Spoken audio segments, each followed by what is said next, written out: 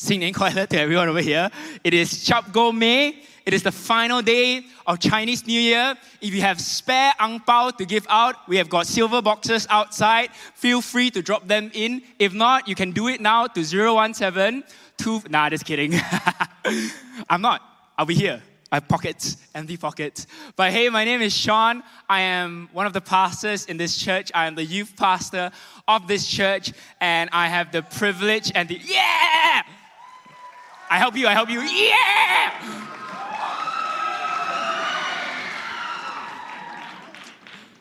And it's my privilege and my honor to lead young people of this church because they are just so much energy. And they keep me on my toes. They keep me on my everything lah.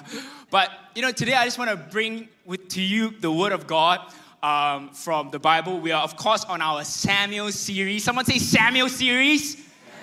I absolutely love the book of Samuel. And if you came last week, you heard Pastor Lindy share about how David was unoffended and how we should also be unoffended. And we normally hear all the standard David stories in our lives, right? We hear the David and the Goliath. We hear the David in the cave. We hear the David and the Saul. We hear all of these stories. But today, we're going to go into a lesser-known story. Even me as a pastor, every time I do my devotion or whatever Bible reading plan there is out there, and I have to read 1 Samuel 25, I'm the type of guy that goes, I read it and I go, that's a great story, man. Okay, let's go next. But today, I am tasked to bring you one of those stories. One of those, that's a great story. You know what? Keep writing these stories so that I can just breeze past them and get into the juicy stuff. But today, I'm tasked to bring you from the Word of God, 1 Samuel 25. If you have your Bibles, please open them up to 1 Samuel 25. If you don't have your Bibles, whip out your phones, Google 1 Samuel 25, and it will lead you over there because it's a long story, and I'm not going to go through every word of the piece of scripture because it's really long, but I do want to bring out a few things over here. It's okay, team, I got this. I have the special remote thing over here. And, the book of this book is called 1 Samuel, right?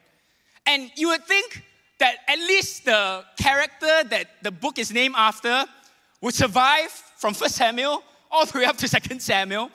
But this chapter starts like this. In 1 Samuel 25, now Samuel died. You would think the man would last at least to the end of 1 Samuel 1. At the end of 1 Samuel.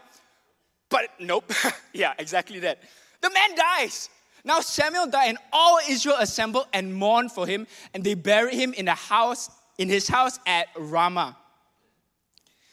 It's super interesting because you see, Samuel was the mediator between God and man. If you read 1 Samuel, if you've been coming to church the past few weeks, you will understand that Samuel was such a significant figure in the past few chapters, right? In 1 Samuel, we hear how, in the beginning of Samuel, we hear how Hannah prays, and then she gets a kid, and then how Samuel gets discipled by Eli, how he hears God, and then how Samuel speaks with God. He picks a king for Israel. After he picks a king for Israel, he needs to now say to Saul, say, hey, you're no longer going to be king. And then he mourns for Saul, and then after he mourns for Saul, he has to pick David as the next king, and that's from 1 Samuel 1 all the way up to 1 Samuel 16, and then suddenly Samuel kind of disappears from the whole story. Such an important figure. If you can say, the Pastor Chew of first Chew and second Chew. He was everyone looked up to him. If they wanted to hear what God was going to say, they looked, hey, let's see what Samuel is going to say. This man appointed 2 kings, the first 2 kings. And if you look at this, all Samuel got was 1 verse for his death. He kind of feels like, Samuel died. Okay, let's move on to the next story. But I want to paint this picture for you over here. That when Samuel dies, the stability, the political, the spiritual stability of Israel is widely shaken. Because if you know what happens before 1 Samuel 25, it is Saul against David. David running away and Saul chasing after him. This whole king thing, everyone's wondering, what's happening with this king thing? You know what? It's okay. At least Samuel is still here. But now, Samuel is no longer there. And now we are at this part where we see David move and Saul chasing after David. And then the Bible goes on to say, then David rose and went down to the wilderness of Paran. Someone say Paran. Or Paran if you like. And there was a man in Maon whose business was in Carmel. The man was very rich. He had 3,000 sheep and 1,000 goats. He was shearing his sheep in Carmel. Let's pray before we continue. Jesus, I thank you for your word. God, I pray that when we hear a man's voice, will we not be convicted by eloquent words or simple words? But Holy Spirit, we open up our hearts to you. We invite your word to transform our hearts, to transform our minds. That God, will we be after your own heart today, God. And God, will your heart be revealed to us this evening. We love you in Jesus' name I pray. Everyone say, amen. Awesome. Now there's two places. I can tell you, let me spoil it for you. Before this, Saul was chasing after David. He was running after David. And we know in last week, Pastor Lindy talked about how David could have killed Saul, but he did not. He restrained himself from killing Saul. But in this story, in 1 Samuel 25, Saul is no longer around. You see, so I told you, it's kind of like let's take a break from Saul, let's tell you another story, and then let's continue the Saul. So I feel like this. But it's very interesting, because if you read and you see what Maon and what Carmel is over here. Saul was disappeared from the story, but in Maon is where Saul almost captured David.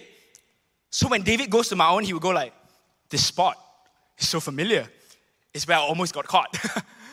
And in Carmel is where Saul has set up a monument for himself.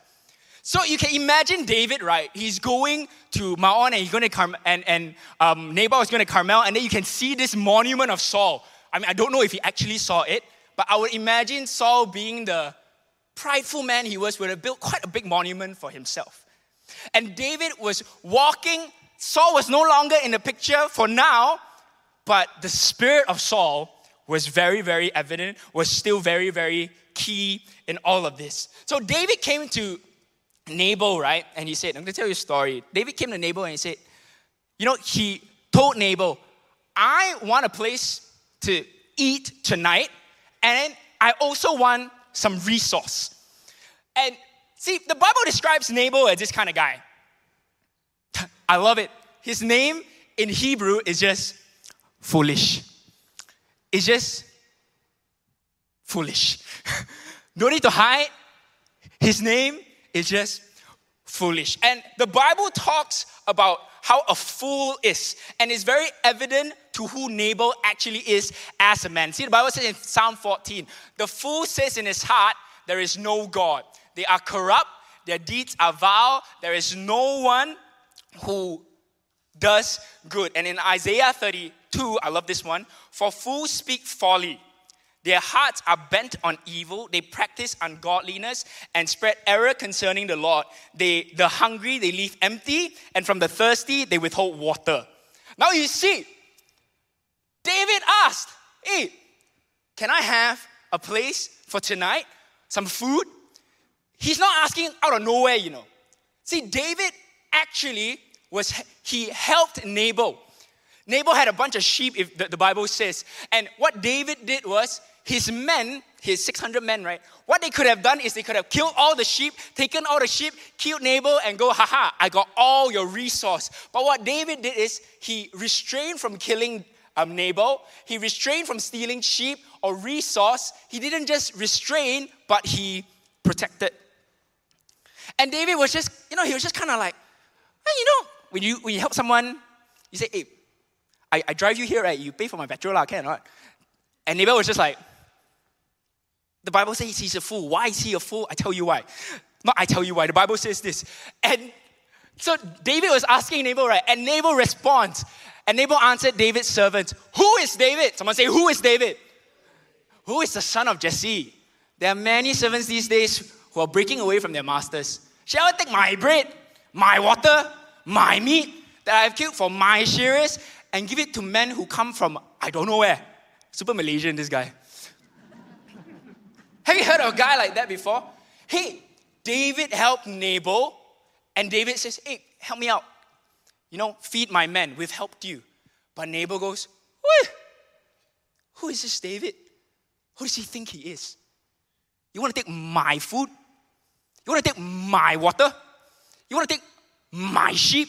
You want to take my resource? You want to take my money? You want to take my time? You want to take all of this that's mine? Some of you are probably thinking about somebody that's like that right now. Someone that always goes, you want my thing?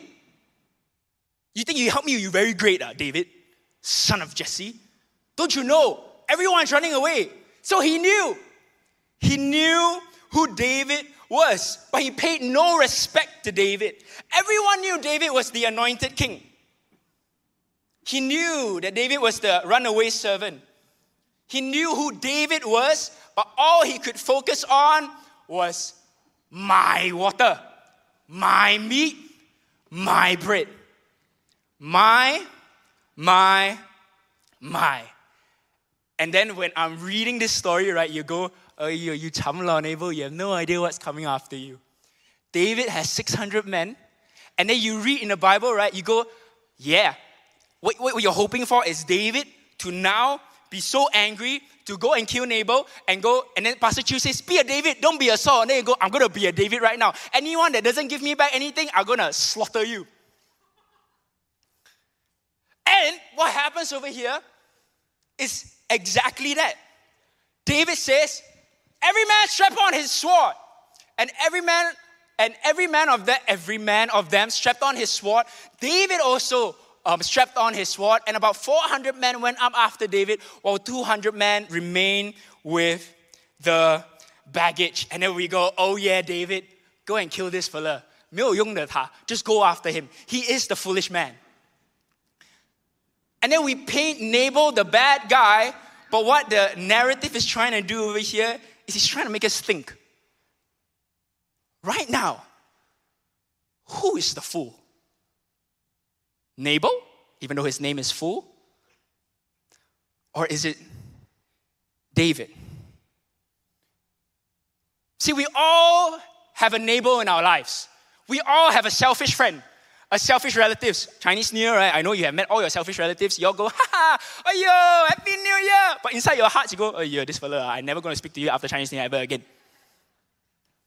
We all have that selfish person. But we never think ourselves to be selfish, of course.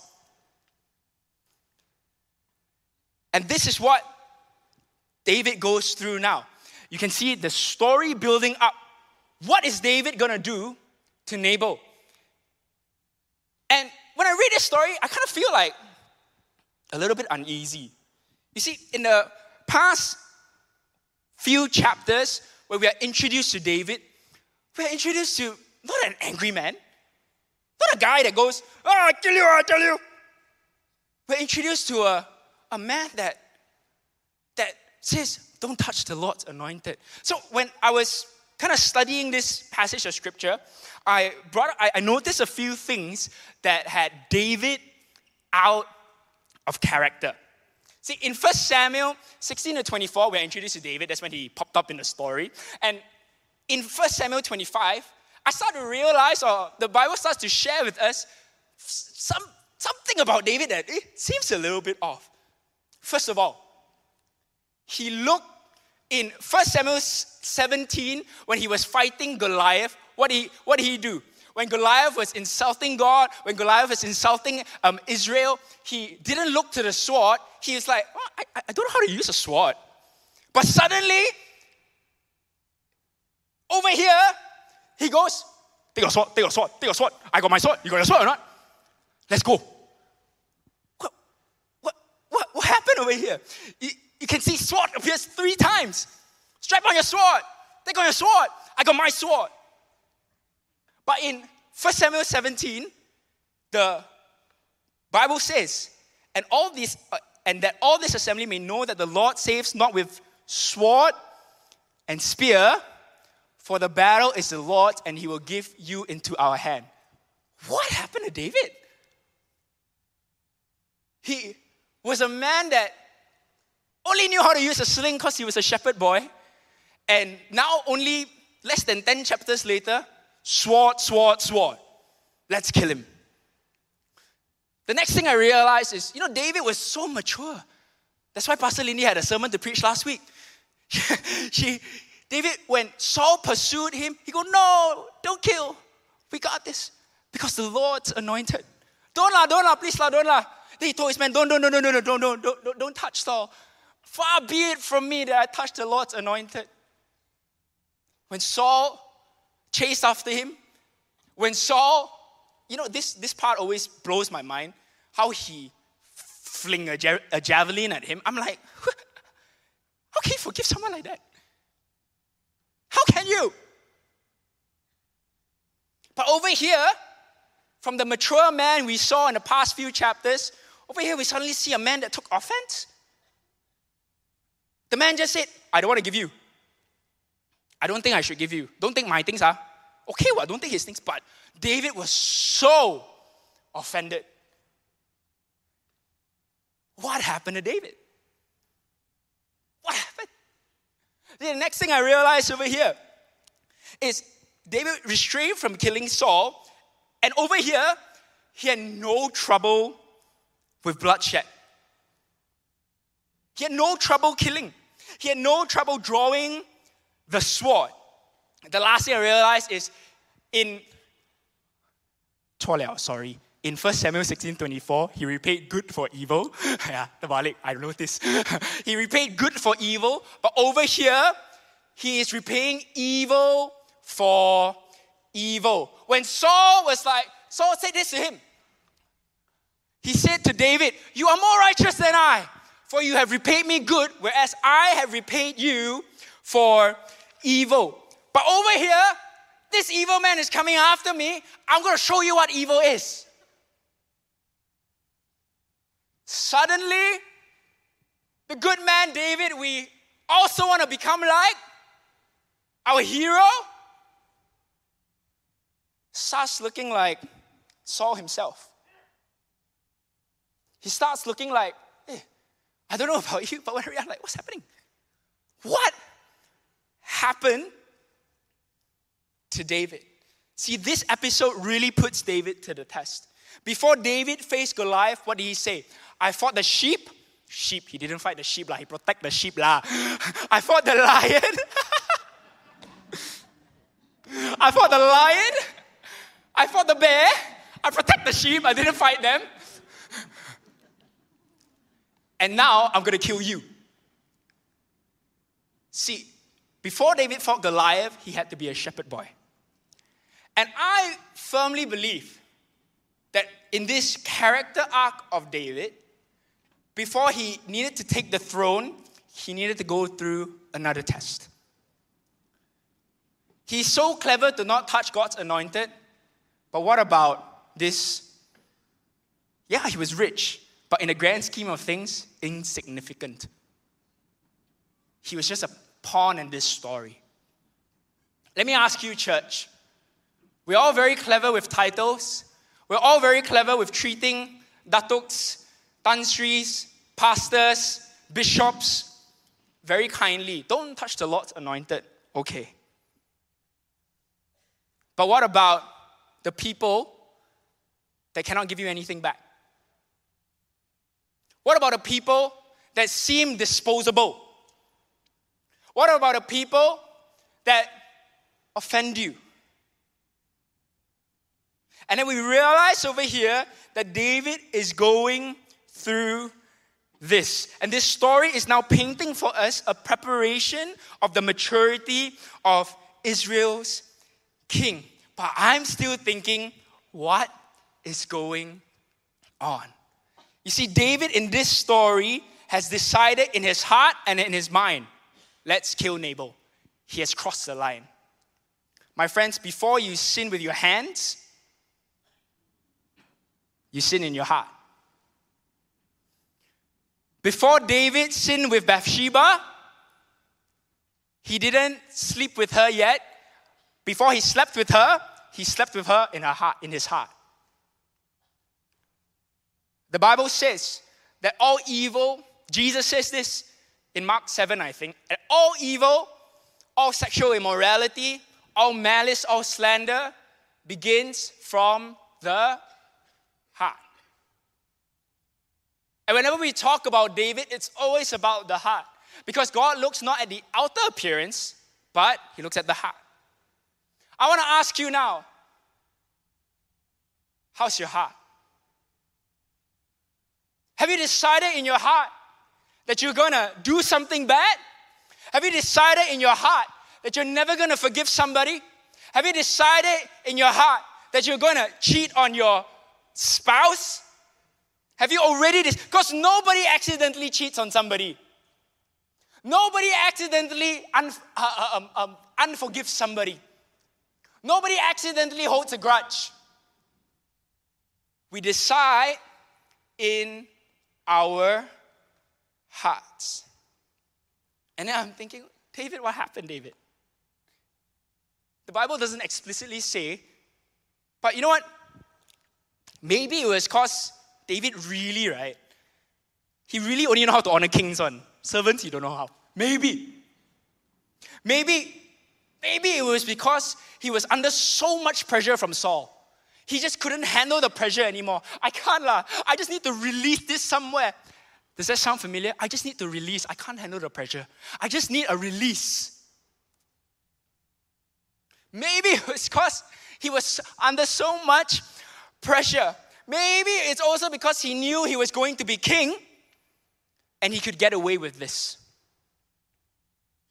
Maybe lah. But what I'm very sure of is this. David was so adamant on killing Nabal.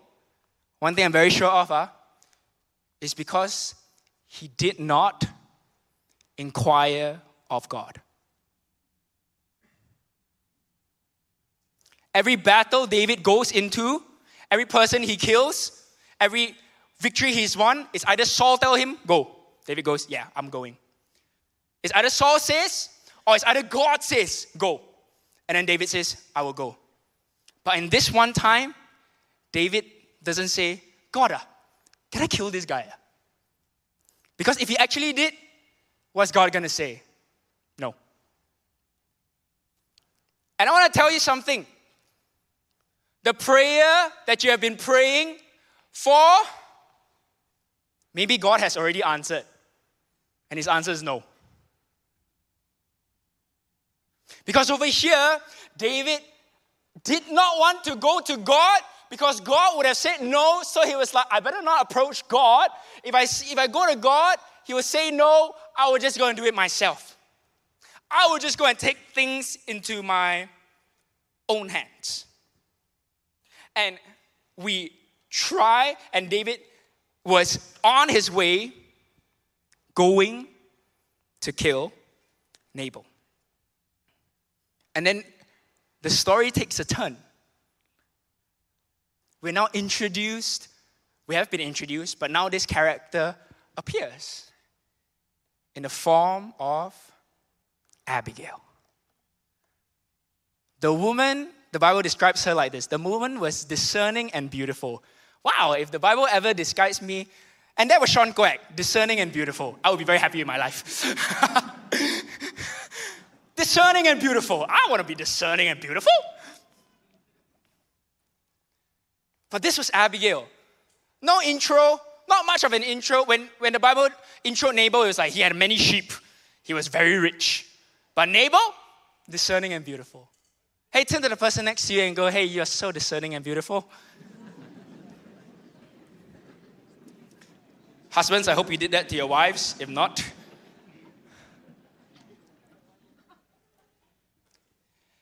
and now Abigail knows of David's plan. And she comes to David and she says, please forgive your servant's presumption. The Lord your God will certainly make a lasting dynasty for my Lord, because you fight the Lord's battles, and no wrongdoing will be found in you as long as you live. Even though someone is pursuing you to take your life, the life of my Lord will be bound securely in the bundle of the living by the Lord your God. But the lives of your enemies he will hurl away as from the pocket of a sling. When the Lord has fulfilled for my Lord every good thing he promised concerning him and has appointed him ruler over Israel, my Lord will not have on his conscience the staggering burden of needless bloodshed or of having avenged himself. And when the Lord your God has brought my Lord success, remember your servant. Now we have Abigail, discerning and beautiful, or in other versions or in other way people describe Abigail the wise. Abigail was Nabal's husband, and she hears of this.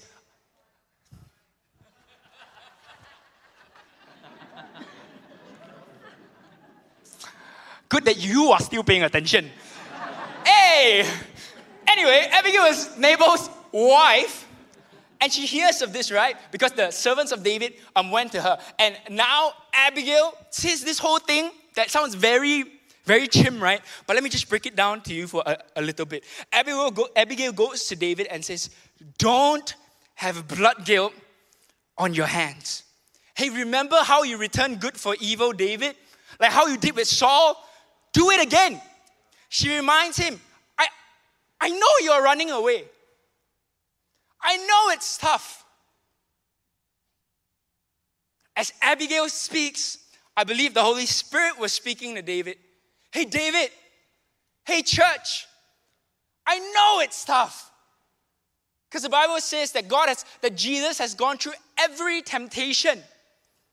And he's saying now to all of you who are at a crossroads of your life, or you're at a place where you seem to be taking out your sword and wanting to give in to whatever the devil has over your life. But here's what the Holy Spirit says. I know it's tough. I know it's hard. I know Saul's pursuing you. I know, I know you've been repaying good for evil. You see, we think like David, repaying good for evil is like, wow, so good, so clever, so easy. I don't think so. But here's the Holy Spirit saying to you and I. And as I was preparing this, I just heard the Holy Spirit say to me, hey, Shaun, I know it's tough. I know things might not seem the way you want it to be. But don't draw your sword to sin. Don't draw your sword to kill Nabal, whatever that might mean in your life and my life. Don't draw your sword to sin. And David realizes this and he says, blessed be the Lord, the God of Israel, who sent you this day to meet me. Blessed be your discretion, and blessed be you, who have kept me this day from blood guilt and from working salvation with my own hand. Hey, can I say something, church? From my heart, and I believe from the heart of God.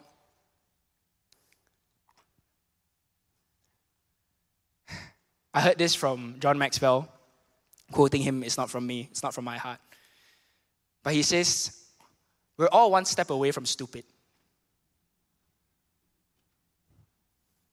We're all one step away from falling. We're all one step away from disobeying God. We're all one phone call. We're all one click on the internet. We're all one conversation. We're all one business deal. We're all one driving test. We're all one bribery away from stupid, from falling away from God. And wherever you're at, even King David himself was prone to sin. Even David himself could fall. Even David, a man after God's own heart, could say in his heart, I'm gonna kill Nabal. I'm so offended. I'm so under pressure. I had enough of this. I'm not gonna go to God. I'm gonna run away from God. I can't stand this anymore. I'm going after my target. I'm going to draw my sword. I'm so done with this. But thanks be to God that he sent Abigail. The band can come. We got a lot of time for ministry. Haha. The Holy Spirit is saying to you now, church,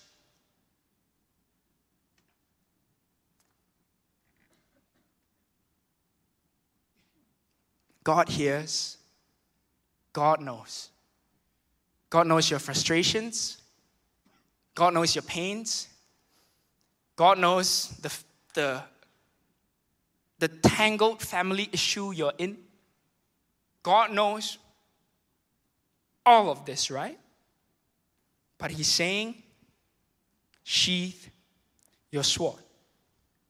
Don't draw it out. See, we are all prone to sin. We're all prone to giving in and giving up. That's why I want to take a little bit of time to talk to you about this thing called accountability. Oh, it's such a... When I hear the word accountability, I get... Because accountability is, number one, uncomfortable. It's so uncomfortable to talk about, hey, how's your Bible reading plan? Oh, I'm on Leviticus now, bro. I'm trying. Hey, have you been faithful to your wife? So uncomfortable. Hey, have you been honest in your business? So uncomfortable.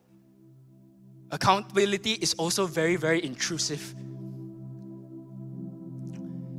Honestly, we as pastors, we honestly really care for you. And we don't really want to, what's the word we don't want to intrude. We don't want to interfere in your lives, honestly. Yeah, interfere is a good word. We don't want to interfere. If you can do it, okay, go. But we all need this. We all need the how you're treating your wife. We all need the how you're treating your kids. We all need the how have you been cheating? We all need the have you been honest? We all need the have you been watching porn online? We all need that.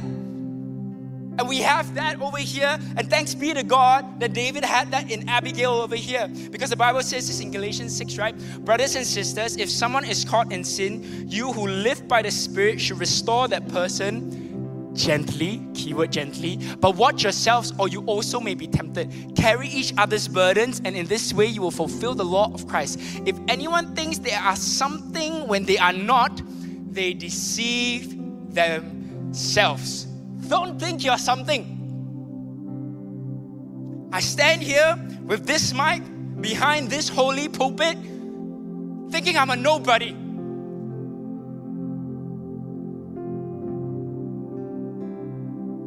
I only stand here by the grace of God.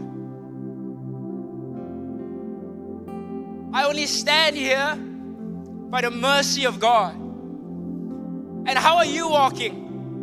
Are you walking in your mighty accolades? I've got a sword. I've got 600 men. See, David was falling into that. He was falling into the pride, which he actually eventually falls into all the way at the end of his life when he starts counting his army, right? But I strongly believe that if David killed Nabal, this story will be as bad as when he slept with Bathsheba. And it will taint his life. But there will come a point of time, and we can see clearly in 2 Samuel, where David had no Abigail to stop him. Because he made up in his mind and in his heart that that's the thing I want to do, that's the thing I'm going to do. Church, what's on your heart? Can you be accountable to someone? And then you might go, but Shaun, you don't have a neighbor in your life. Hey, let me tell you about a neighbor in life. They're so selfish, you know. You just see their face also, you feel like, wow, your year is gone. Well, you just sit on the same thing. You don't know who my brother is. You sit on the same table, you already like, wow, the food automatically not nice already. You have no idea. I don't. I have no idea.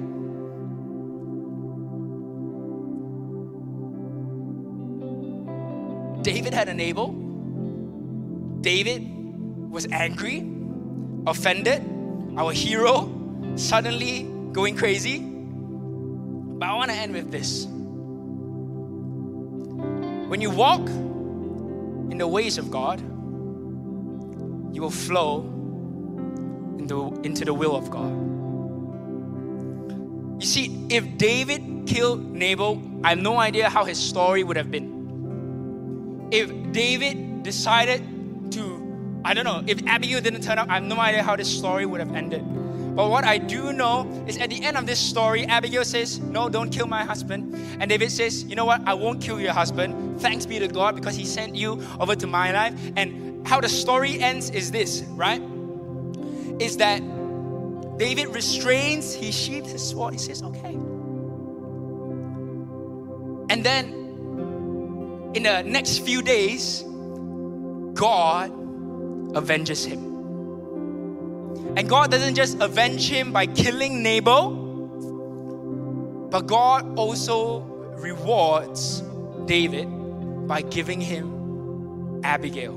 See, church, when you walk in the way of God, you will flow into the will of God. If you're wondering, what am I to do about this? God, please, please, please. Hey, just obey. The Bible says to obey is better than sacrifice.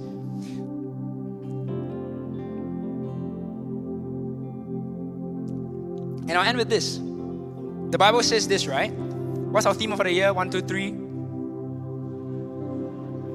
One more time. 1, 2, 3. Not very strong. One more time. 1, 2, 3. Strong church, strong generations. I love how we picked David and Solomon to talk about. When the year we talk about strong church, strong generations. When you think about strong in the Bible, you think Gideon, or you think Daniel. Wow, what a strong man. But we talk about David. Because David's strength in this chapter was this. The Bible says God has not given you a spirit of fear, but of power, of love, and of self-control. Strong church. Can you have a little bit of self-control?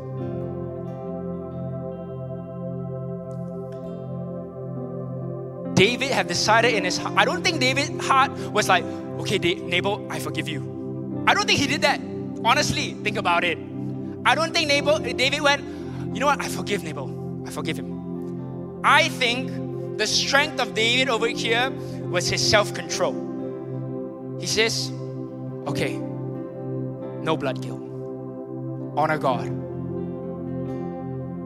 And I want to ask you today, church,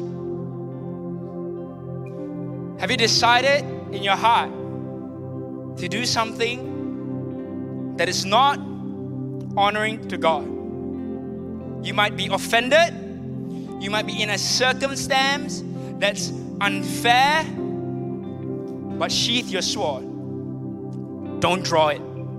The strongest thing you can do right now is to have self-control. Don't draw your sword.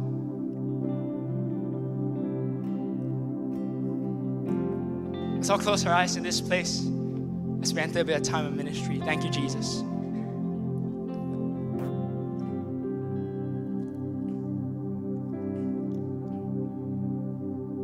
God, you're so good to us. Holy Spirit, I pray right now, you begin to do a work in every heart. Jesus, you know the pain, you know the pain points, you know every point, every frustration we go through right now. You know every unforgiveness we have in our heart. But God, you say in your word that the word of God is sharper than any double-edged sword. So God, we open up our hearts to you right now for you to pierce in through. God, we open up our hearts to you, open up our minds to you, God.